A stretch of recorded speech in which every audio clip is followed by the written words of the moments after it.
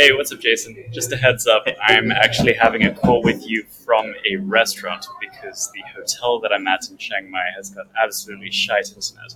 But this restaurant has got probably the fastest internet I've ever had in my life. It's like 280 to 300 megabits a second.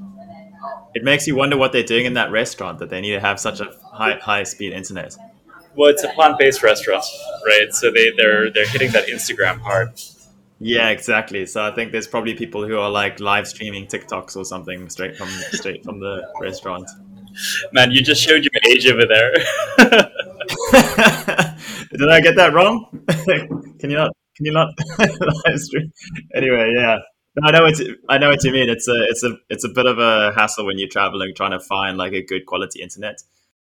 I have the best intentions whenever I travel, but I always end up coming a little bit off on the poor end of the scale when it comes to the speed of the internet. Even so this week I took the Eurostar. I took the train from London to Paris, and you would think, yeah, first world, it's gonna be like so well oiled, and it's gonna be wow. It's like so not that. It's basically like a lot of getting there early, waiting for like an hour or so, waiting for people to fill up. There's loads of people. Everyone's trying to climb in. Then the internet connection, I thought, yeah, surely, the UK, they've got pretty decent like 5G. Internet on the train, it's like impossible to do anything. The French side was a little bit better. I'll say that. But yeah, it wasn't the greatest experience. And then coming back, like one of the doors, so they have these like waiting rooms where you have to like wait, and then they'll open the doors and then you can go down onto the platform into the train. But the doors just like they've been locked shut and no one knew how to open them. So we had to like go through this other way. Anyway, like I couldn't get any work done, but I think it's more of like it's kind of something that you learn. Like if you're going to travel and try and do some work, it's best to try and think of the offline things you can do. I think a lot of my work revolves around like being online. So I'm not really like detached from that.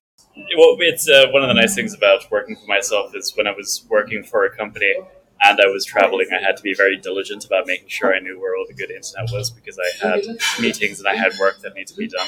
Whereas now it's like, when inspiration strikes, I'll go and I'll do some shit, but also no one's like waiting on me.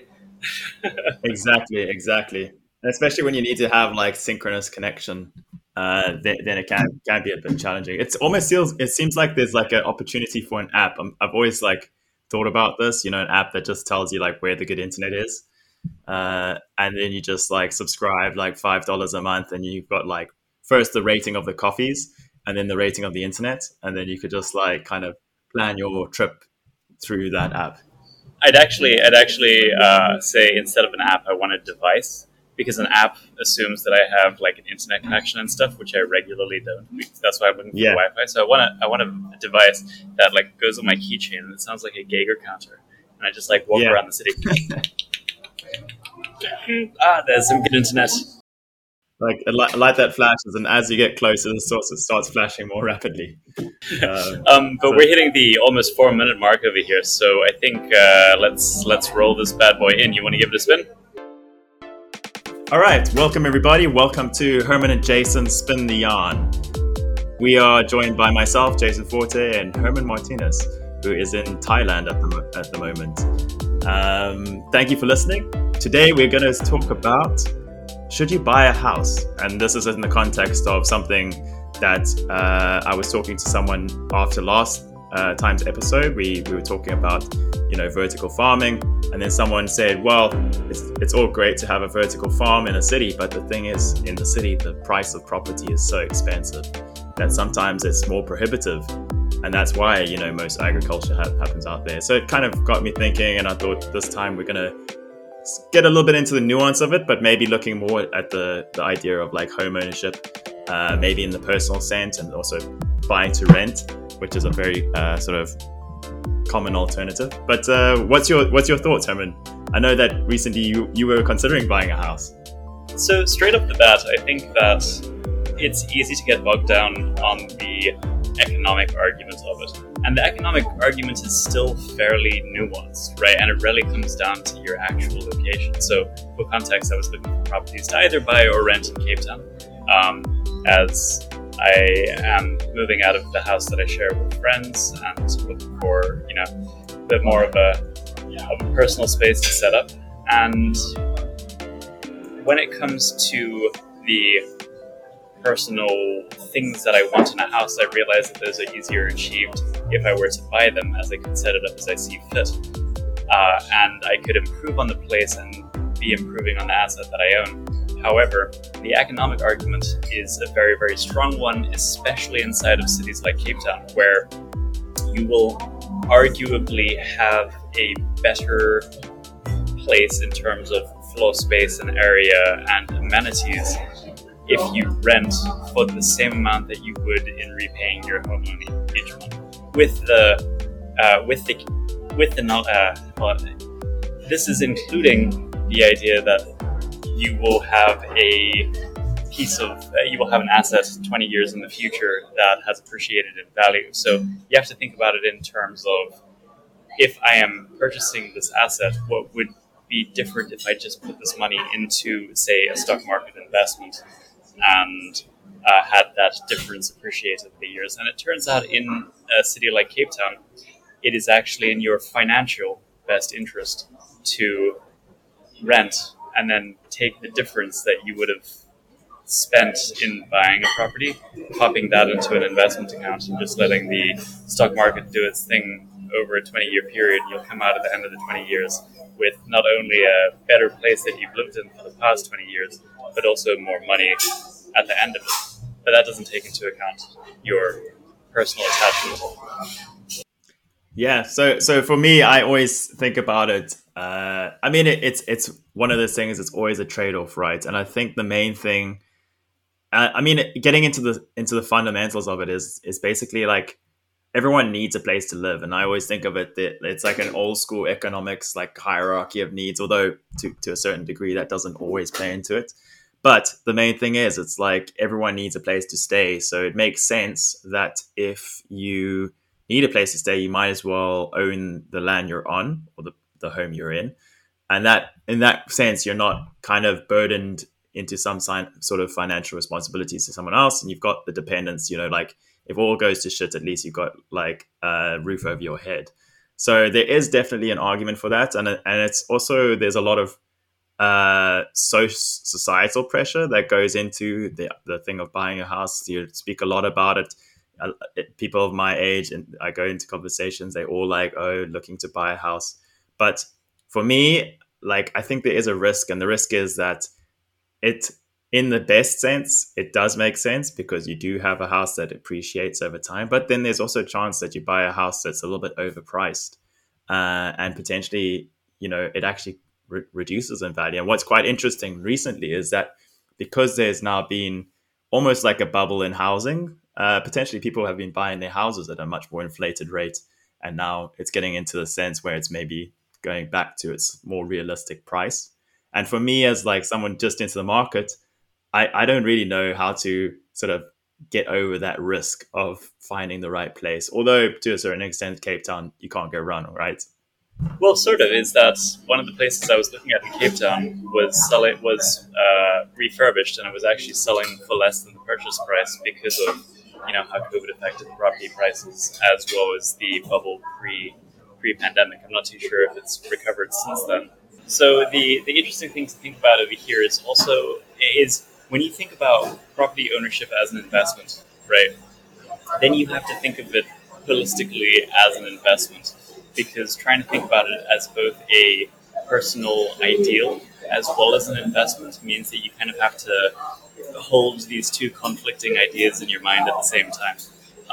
So let's say, for instance, you are looking at home ownership as an investment, then it actually doesn't make a very good investment. It means that because properties are expensive, and it will probably be the most expensive asset you have ever purchased or will ever purchase in your life, it means that you're highly undiversified, right? All of your money is tied up in this one place. Maybe property prices tank in that area, or your home burns down, or whatever.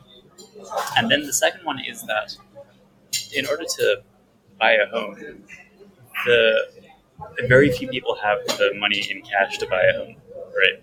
which means that you tend to have to take out a home loan over a 20-year period. But the fact of the matter is that even if you do have the cash to buy a property straight up, it is actually in your financial best interest to take out a home loan for a 20-year period, because you can theoretically make more money by putting all that money into a standard investment fund over a 20-year period, and it will actually make more money month over month and over the entire duration of the purchase of the property of that time. So this leads me towards the whole thing that, like, unless property prices are particularly low or rental prices are particularly high in your area from a financial standpoint, it makes a lot more sense to rent than to Yeah. buy. And we're also caveating here. So we're working on a set of assumptions that are quite sort of flimsy, I guess. So our assumptions is that we're both kind of empty nesters. We don't necessarily have families. We don't have to look after our relatives. So I guess in those circumstances, the algorithm does change a bit. But for us, the other aspect is that both myself and Herman are city slickers, you could call it. We enjoy being in the city. And I think that's one of the kind of trade offs that you have to make, is that when you want to be part of the city, and this is the whole idea of maybe urbanization in general, is that if you want to be part of the city, you want to have access to those opportunities that the city presents. And we talk about them all the time on this podcast. If you want to be part of that, you have to find a way to get a part of it. And it's not always the idea of home ownership. And I think a lot of people might be of the sense that, they want to own a home, but they also want to own a home in the city or in somewhere where it's nice to live. And I think that's where a bit of the sort of challenges come in from a mental point of view, is that, people want to live in the city. They want to have like this really sort of story life kind of, action. They want to like live the fairy tale dream of living in the city. But unfortunately, because of that demand, that's what causes the prices to be high. The other side of it is that you can quite easily move into a more rural town or a more rural city.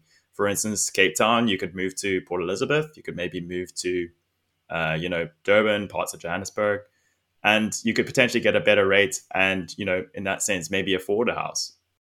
So it's actually fairly interesting is that boomers especially talk about how millennials don't want to be a part of home ownership. Millennials are like, I can't actually afford a home. Both of them are kind of right.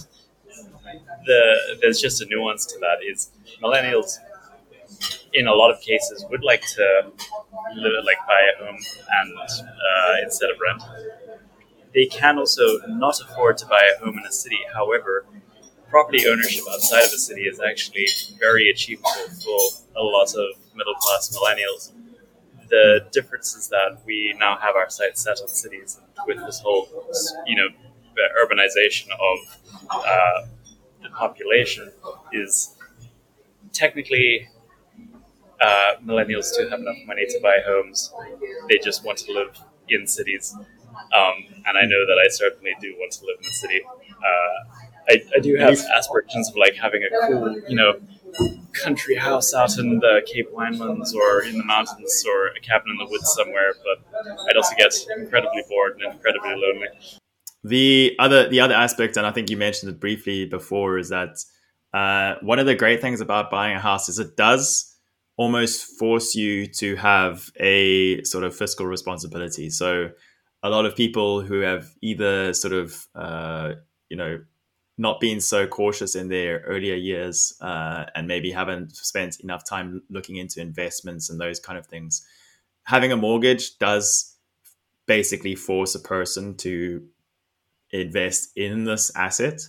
And having done that, a lot of data shows that people who actually have a home, they are better off, they are more wealthy. The other reason for that is because having an asset like a home or having just any land is a kind of, it's an asset that you can use for collateral, right? So there's this idea of remortgaging your house. So by having this asset, you do actually get the opportunity to leverage that house into better and other things. So a common pattern that you see is you see that someone will buy a house, they start to pay it off, and after a certain point, they can then use the money that they've almost saved up in the house, and then they can use that to put a down payment on the next house. So an interesting thing about that access to credit is that it's actually incredibly powerful, and it's one of the main tools that actually lift like people into the middle class or higher. So I don't want to bring up any opinions that I have about Cyril's was part of his campaign is the whole land reappropriation without compensation, and I think that whatever my feelings are about that entire thing, it's terribly misunderstood by people who talk about it. They will talk about it and be like, "Oh, but the people don't know how to farm," and it's actually not about the farm. It's about having that land, which is access to credit. Like having land is so much more powerful than the actual thing that you can do with that land. It opens up vast swaths of the financial world that you never had access to before, and I think that that is what land's most powerful thing is. There's also the second thing, and this one also has to do with classism and to a certain extent racism, is that in areas, in districts, you have homeowners associations, and they vote on things that need to be done in the area. So you will have like a district that is like, okay, we need to do this and this. We need to get some roads sorted out and put up some signs and everything. Um, the thing though is that it's not the Home Livers Association; it's the Homeowners Association. So they're going to pass legislation which benefits them. And as you said, people who own homes tend to be of a higher economic standing. So they pass legislation that is beneficial to them, which might not necessarily be beneficial to someone else. So you can see this with like the way that homeless people in areas are treated. The homeowners association will do something to make sure that those homeless people aren't taken care of, but just aren't there. So they'll like get spikes set up on the sidewalk where people sleep, or they'll get police to come and ship them away. And it's an interesting thing to think about when we think about like the power of owning homes, and what that does is like, yeah, it gives a person an incredible amount of leverage. But I think that leverage in its own sense. I think the fact that you have to have a house to have leverage, I think it is a kind of older school mentality. I think the other options are, you can still, if you know how to wangle it, you could basically have like a stock portfolio. And if you go to, a private banker at one point, they could potentially use your stock portfolio as collateral for something else. Or in the more modern times, you look at things like sort of fast finance and those kind of things.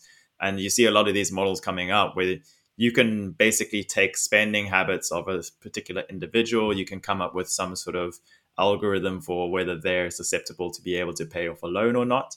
And then you could use that as an opportunity to get access to credit. So it's not necessarily all the time that you need to think about having a homeowner to get this credit. It just is that a lot of the financial structures out there. It's not impossible. It's just more difficult. So it's like if you own property, we have a different form of credit scoring in South Africa.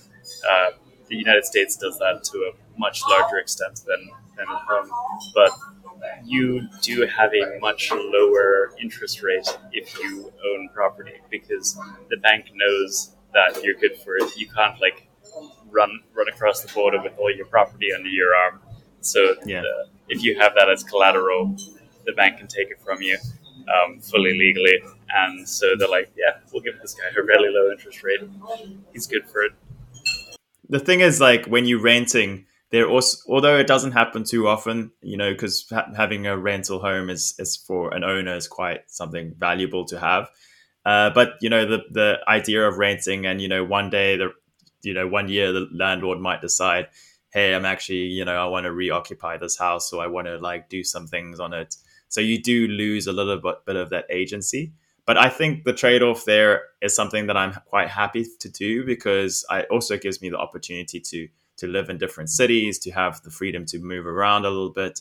You don't really have this sort of fixed place and this fixed location, especially in your like earlier stages of life, 20s and 30s. If you're getting like stuck into a specific housing position, right? You say, okay, maybe it is like the center of Cape Town. You're lucky enough to be able to buy it in like the most prime real estate.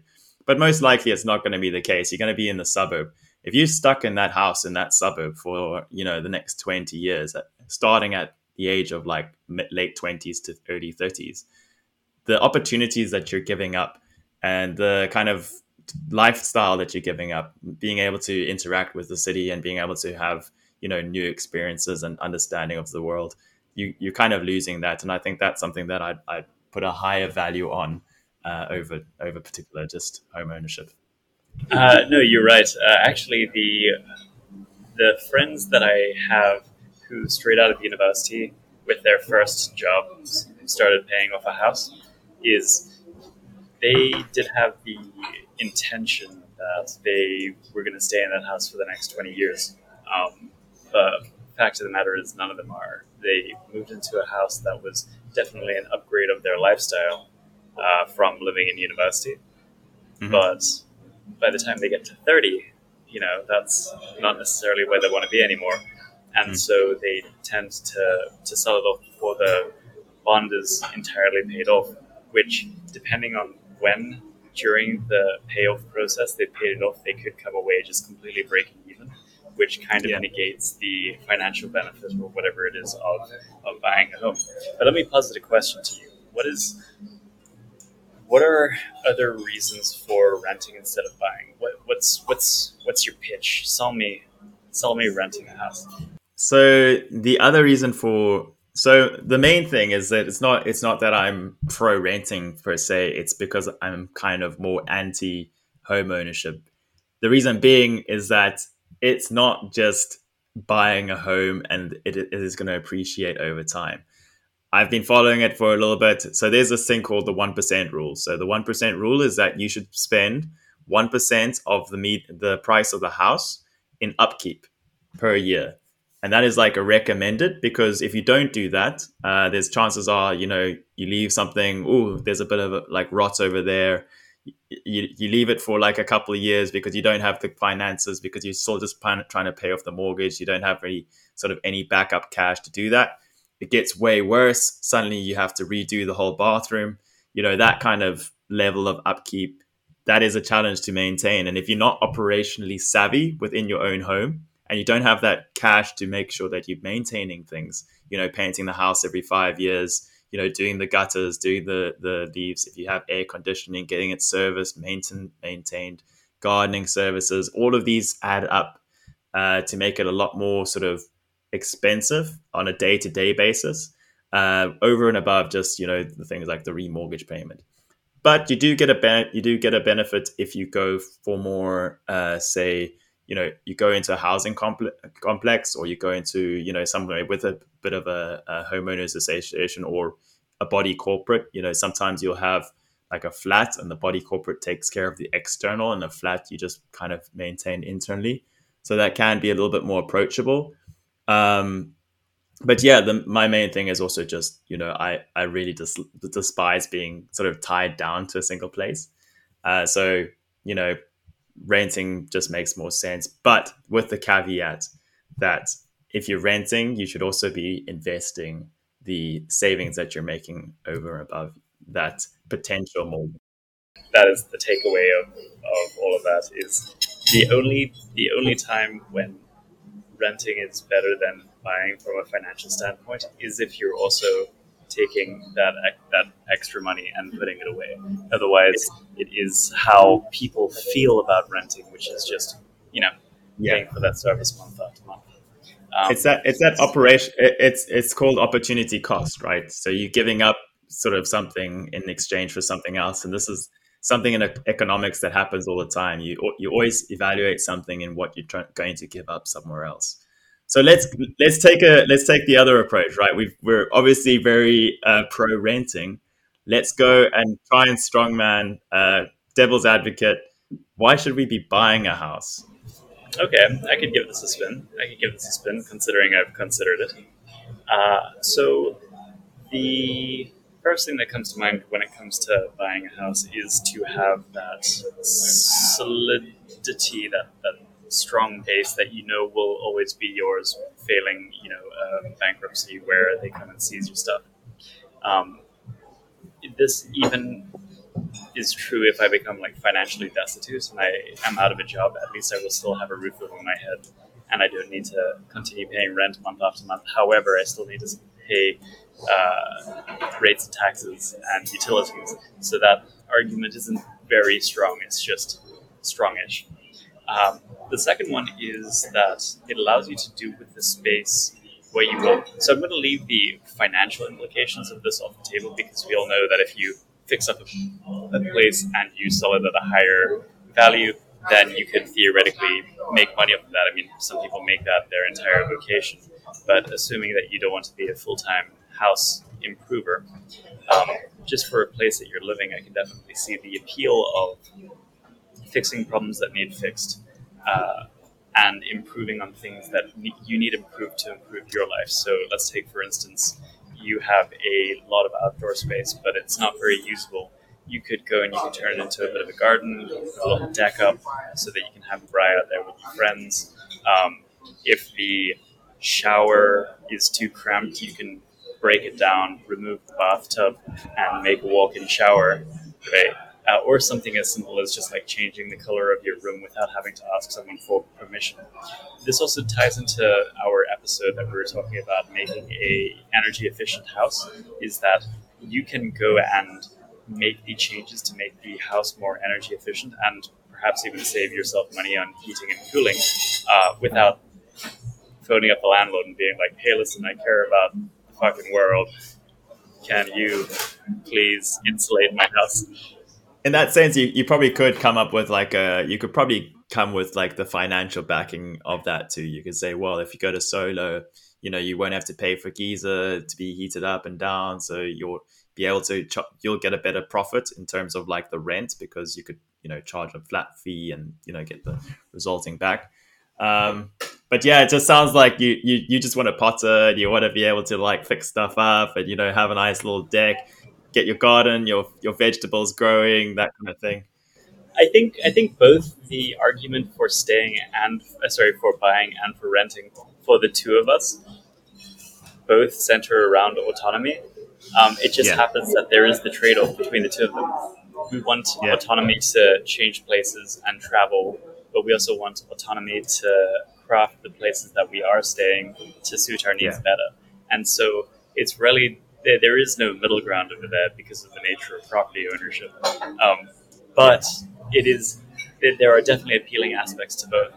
I personally feel that the ability to change location and to have that, like, I currently technically don't have a home right now. All of my stuff is in storage, Mm. and so I'm taking advantage of the fact that I could leave my lease and head on off, and then when I get back to Cape Town, find somewhere that I fit better into.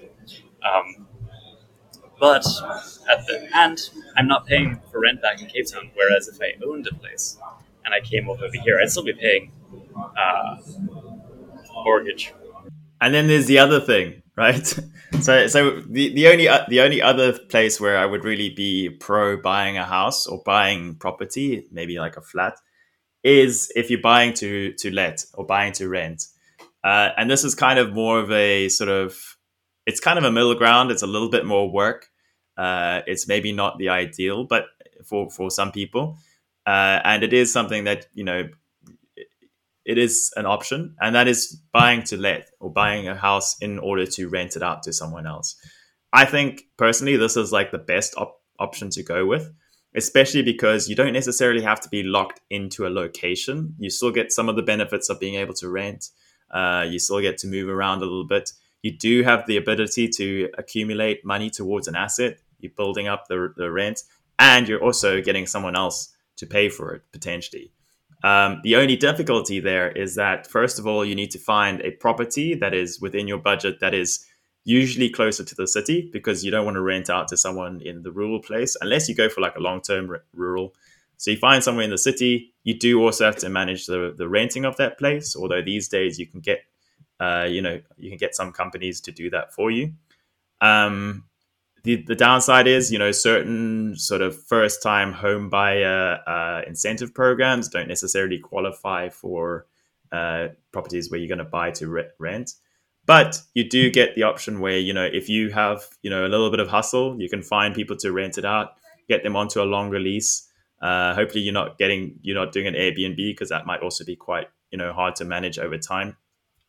And then you get the ability to maybe put in half of the amount you would normally pay towards the mortgage, and then get someone else who's renting it.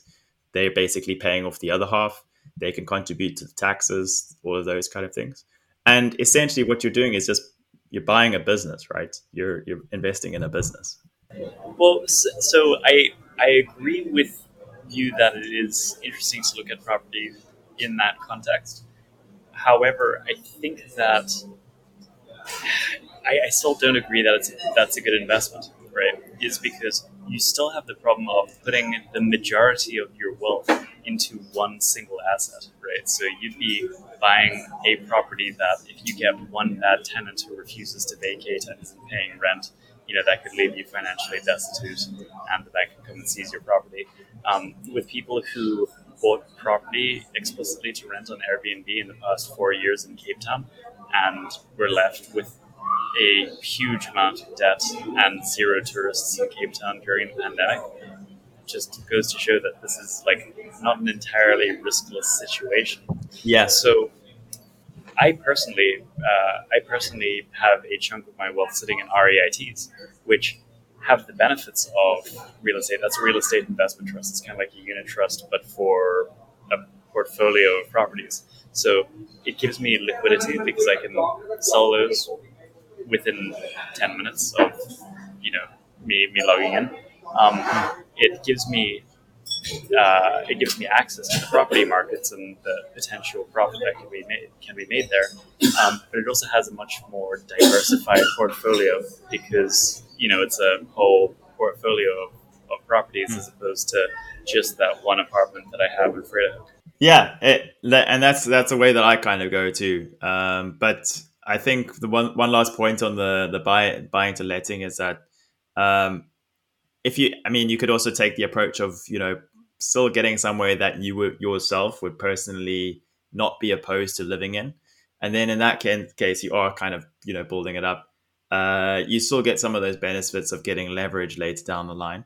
But yeah, I think the ultimate way of doing it, and I think the way that I've kind of stuck to, is if you want to get exposure to the property market, and also there's the other aspect of property which we haven't talked about, which is like commercial property and industrial space. Like those kind of properties are far outside of the realm of like what a traditional normal person can afford, the non 1%. And you also get the benefit of in a commercial property, someone who leases for like a restaurant, they usually take out longer term leases, like five or so years. But to get access to that, personally, going one on one to go buy a property like that, you don't have a lot of options, right? But going through a REIT, and there are a couple in South Africa, there's a couple of ones globally. You do get exposure to the property market. You've got the benefit of diversification within the property market. So you've got someone who's hopefully managing those rental properties, choosing the right locations, developing those properties into something valuable. And then you also have, from a personal point of view, you've got the liquidity, and that is one of the main things that is against property ownership, is that you lose liquidity. So if you have to move somewhere because of family situation, or maybe your spouse gets a job in another location, you don't have to sell up at all. Potentially, you can just have the ability. Maybe you need to pay for school, but you need to pay some medical bills. You can sell that almost immediately, get that value back, and you can use it towards your own. Yeah, absolutely. And I just want to caveat all of this with, this is not financial advice. No, no, We're supposed it's to say not. that. This is Yeah, we're supposed to say this at the beginning of the episode. This is not financial advice. We are not property investors. We're just two guys speculating. very much opinion pieces, and yeah, it's just opinion. This is the way that I focus on. This is how I do it. I mean, I'm yeah, like if I'm wrong, like please tell me. And there is actually a way to tell. So if you're listening to this on Spotify, I found out last week that or last time that there's a feature where you can actually submit feedback. You go to the Spotify episode, you can click on it, you can type some feedback. So if you are listening out there and you've made it all the way to this point, please give us some feedback. We'd love to hear like what people are listening to us for, like why the hell us, like what do you want to hear more about? Do you want to hear more about South Africa, or more about like our, you know, opinions on other things, other topics, and we've got lots of those. So yeah, if you can give us a little bit of a shout and see if you can fill that in. So last thing, I think before we end off, what about the future? Do you obviously if one day you'll get a fixer upper, maybe you'll flip a house. That might be something cool to do. Do you see yourself buying a property in the next 5 years? And if you're buying it, what would you buy it for? You know what? I actually don't think so. I thought I did, but I actually think that I don't want to own a property. However, I am very. I have a much better understanding of what I want out of a place that I live in, right? And there's a couple of there's a couple of big things and a couple of small things. So on the small thing side is like I really want a big shower. I hate cramped showers. As you and I are both tall motherfuckers, and like being inside a tiny shower, especially when the spout is like at face height. Oh no. I hate it so much, right? And also, like, shower over a bath is a no-go for me. I don't want to be, like, slipping and sliding in the bath. No, I want a shower that I can, like, walk into. If I can walk into it without even having a curtain or a door, fucking great. That's right. I love that, dude. The second one is, like, I want good lighting. Good lighting maketh a place. If you go into a room and the lighting is off, it changes the way that you interact with the room. If it's white, sterile lighting, you can't relax in there. However, that might be a bit better to work in, right? There's an entire book I read on the subject. It's called Chasing the Sun, and it talks about how our mood and how our circadian rhythm and our alertness and everything is so influenced by light.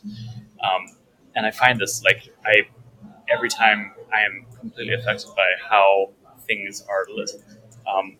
And the third one, and this is for my sleep, is like I have to have a place where I can chill and work and hang out that is not the bedroom, right?